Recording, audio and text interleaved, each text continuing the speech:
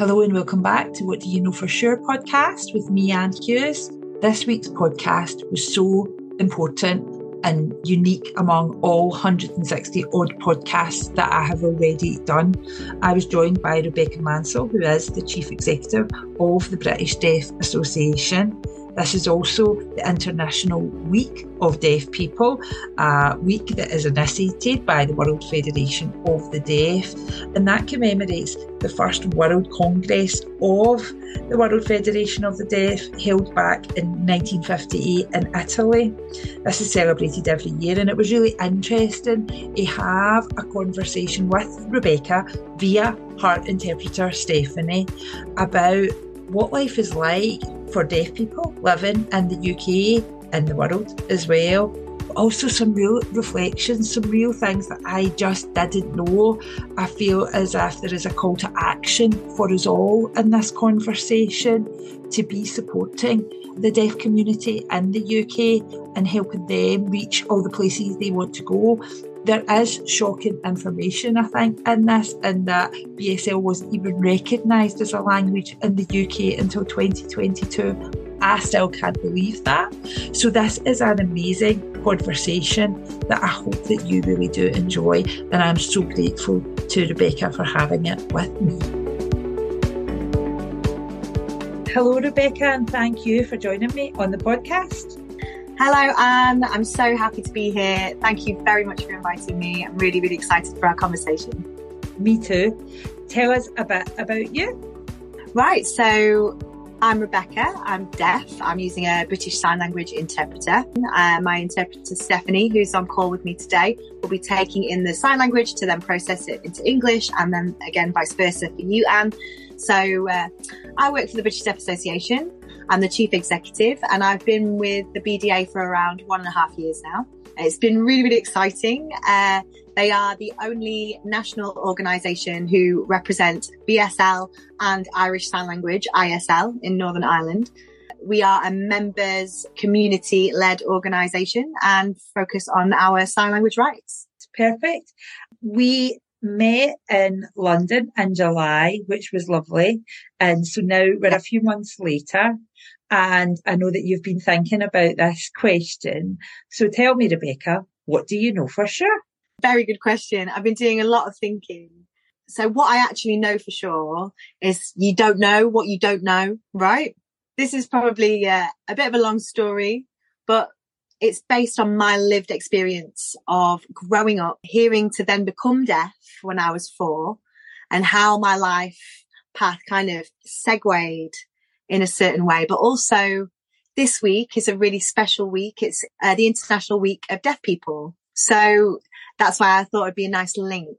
You don't know what you don't know. When did you come to realise that, and how does it show up in your life? So really, the realisation started when I was around 25 years old. Obviously, I grew up hearing and I became deaf at the age of 4. I had meningitis. Then straight away I had to adapt to life as a deaf child. So my childhood was difficult. I was full of frustration. I had a lot of anger issues. And this is because I could hear, but then I couldn't communicate very well with my family. Things became very hard. I felt very left out. I tried to follow the conversation, but it would just go straight over my head and I wouldn't understand. And at the same time, my parents, they were doing their best. They were only taking advice from the hearing professionals. They were listening to them and then making decisions on what was best for me from that information. But did my parents know everything? Like the things that they didn't know, there's a question there. So growing up, it was really, really hard, really frustrating, issues communicating. There was no sign language available for me. It was just me as a profoundly deaf child relying on a hearing aid. And also I'd go to school and the teachers would expect you to be able to hear, but I physically couldn't hear. So it was really difficult. When I was 25, I went traveling, backpacking around the world, and I met the deaf community in Sydney. They were all signing fluently. It was beautiful to watch. Auslan, the Australian sign language, is a little bit different from BSL, but its influence is BSL still. It started from those roots. Now there's a lot of American Sign Language influence as well to create Auslan. So I would sign with them. I developed my sign language linguistic skills there. And then a few weeks later, I was completely fluent. And then I went across to New Zealand and I worked there at the Deaf Club.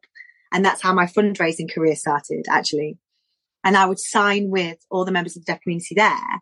When I came home, my family and friends were gobsmacked. I was from an oral background. I couldn't sign, to this fluent signer. I'd really developed my character, my deaf identity. I'd embraced my deafness. I have my language now, and I grew up without sign language. And looking back, my parents told me that they actually went across to learn sign language. This was at their local deaf club in Oxford. And then they told the audiologist, oh, we've gone to learn some sign language for our daughter. And they said, oh, no, don't sign. It'll affect her speech. And they were like, oh, gosh. And they dropped the initiative altogether. So I therefore obviously grew up with my parents thinking that they knew best, because what they didn't know was sign language actually supports deaf children. If you use both languages, it would have significantly helped me within my family. So that aspect is really, really interesting. And I'll talk more on that later. Isn't it interesting how difficult that journey must have been for your parents, because they were doing the best they could with what they knew. And then you grow up and you go away and you find a new way to communicate. How did your relationship with your parents therefore change? I'm sure they were glad that you could communicate, but there must have been a lot of emotions for them in that. I think that they were happy that I became content in myself. I was so much happier within myself with this. I felt that this is me, like Rebecca using sign language. This is me. I'm not trying to be hearing. I'm not trying to, speak. My speech isn't perfect, isn't always intelligible. I wasn't trying to fit in with the hearing world, which was so difficult. Now I had this new acceptance of my deaf identity, and for me to be proud of my culture. I used to be really embarrassed to be deaf. I used to feel ashamed. I felt awkward almost. And now, no, I'm proud to be deaf. That's all pushed away, and this is me. And then when I had conversations with my parents and I said, why did you drop out? You should have ignored the audiologist. And they said, we just didn't know. They told us that they knew best. So we listened to them. So then they felt angry with the audiologist, the professionals, giving them the wrong advice. However, the audiologists, they are the most informed about the ear. They are scientists of the ear, how to fix the problems of the ear. But they don't know about language. They don't know about linguistics. They are not experts in this area. So who are they therefore to say that sign language will affect speech? Who are they to say? They don't know what they don't know either.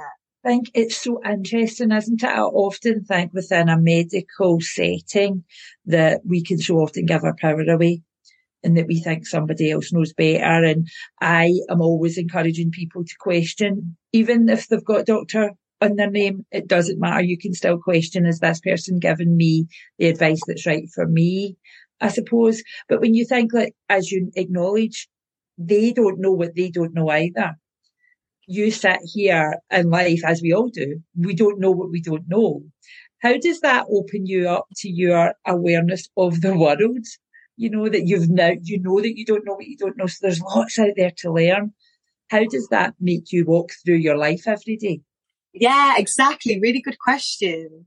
So the moment of realization for me, I was preparing for the BSL conference last year, and that happened, I think, a few weeks after BSL was legally recognized. So our language has this legal ratification in law. We felt really proud. We felt finally our language is being given like the recognition that it truly deserves as a beautiful, fully fledged, in-depth language. I've never learned BSL, just to make a disclaimer. I have no qualifications in BSL. I have an English GCSE, a B, a good grade at that time. Very proud of that achievement, but I have no equivalent qualification in British Sign Language. I just sign. I don't know if it's right. I don't know if the linguistics, the grammar, the structure I'm using is correct. My interpreter is far more informed and skilled in BSL than I am, but it's my own language. So when I was preparing for the conference, I was putting together the speakers, looking through all the notes, and then one day it came to me. I thought, let's have a look at my school reports. My parents had kept everything, absolutely everything. And I went through them and I found in the attic this one folder, and it was jaw-dropping, amazing. I was reading through, I think, my school report from when I was around 8 years old. I looked through and I couldn't believe it. It was dated 1980. So you can work out my age now. I was around 8 at that time in 1980. So looking through it, they said, oh, Rebecca, she's been trying to fit in with her speech and language lessons. We've been trying to help her to hear, but it never seems to work. She tries really hard, but it doesn't work. And I'm reading through this descriptive and I'm thinking the more and more reports here that are repeating the same thing. Oh, Rebecca's been trying so hard to listen. It just doesn't work. And you're thinking common sense should be applied here. Give her BSL. She can't hear. She'll never be hearing. It's absolutely mind-boggling. If you read through these reports, these are the experts on education. They certainly are not. They've tried for years to help me here, and I just physically won't be able to, but they're flogging a dead horse almost. And I just read through them thinking, wow, it's laughable. I'm not an expert on audiology. I'm not an expert on speech and language therapy, but this whole narrative is ridiculous.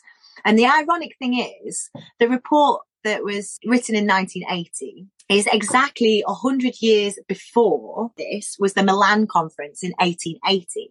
And that was the pivotal moment when hearing people made the decision to ban sign language within education all across the world. And that policy sustains even today. So 143 years previous to today. And then I'm reading through my school report in 1980. So 100 years after this Milan conference. And I'm like, this is really dumb. Why are they trying to make me hear, for one? And now, 43 years on from my school report, the same is still happening to our deaf children now. They definitely don't know what they don't know. Really shocking. Forgive my ignorance, I suppose. I never realised any of this. It's like the comparison I would make, it would be like trying to get a child in a wheelchair to stand up. You know, it's ridiculous. No one would do that. They're trying to get a deaf child to hear. It's actually, I can't believe that's what's happening just now. And so I know that you're the chief exec of the British Deaf Association. You've got a lot of work to do, haven't you, Rebecca, as an organisation? Absolutely. We've got very exciting things coming up with our new strategy. We've been revising this ready for our AGM in November this year. That will be from our members' voices. We've been collecting their feedback, and they've said our language has been historically oppressed, ignored. We are second best. We're an afterthought. Your ears don't work. We'll give them BSL as a second option. No, it should be an active offer of both British Sign Language and hearing aid technology or cochlear implants.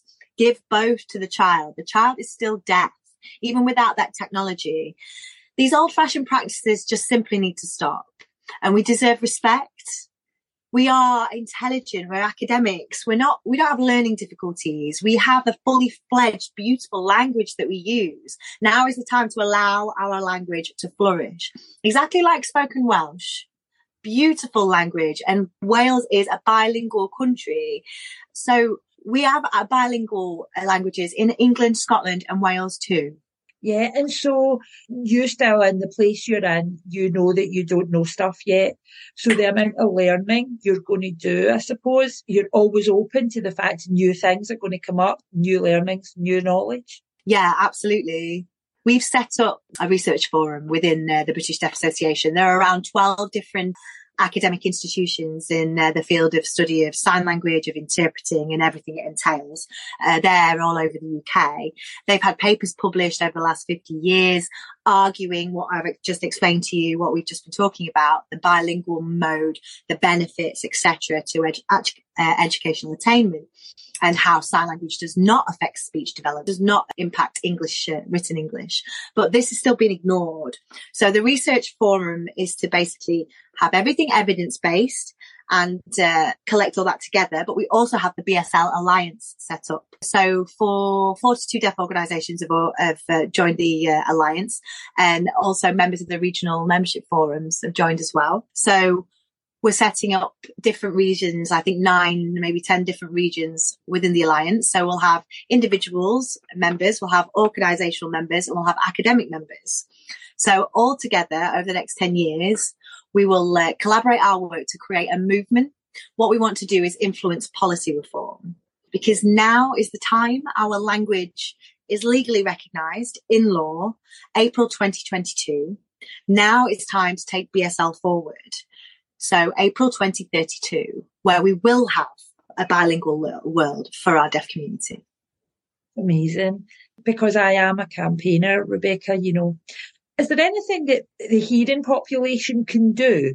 Because I'm really shocked by what I've learned today. What part can I play in how this can move forward? Is there a part for us to play? Oh, you are absolutely in. We would love to have you to join us to become BSL allies for our community. We need more and more BSL allies to join. You can imagine a movement like Pride, for example, has been so successful. Imagine how many years ago when you couldn't get married as a gay person, gay couples, they couldn't adopt. LGBT rights didn't exist. Now look at this community, absolutely brilliant and flourishing, and we want the same. We want hearing people to support our cause, to support our movement, to join us, to become members, to read our newsletters, follow the BDA social media, and spread the word, spread the message of sign language. Let deaf people lead with your support. Come behind us to achieve our outcomes. And definitely, please support the BDA. Oh, thank you so much for sharing all your wisdom today, Rebecca. And I look forward to supporting the British Deaf Association and also obviously watching the journey as it moves forward. Great stuff. Looking forward to it. I'm happy to talk to anybody about anything, give presentations, raise awareness out there. But thank you for your time talking to me today. I really enjoyed it, Anne.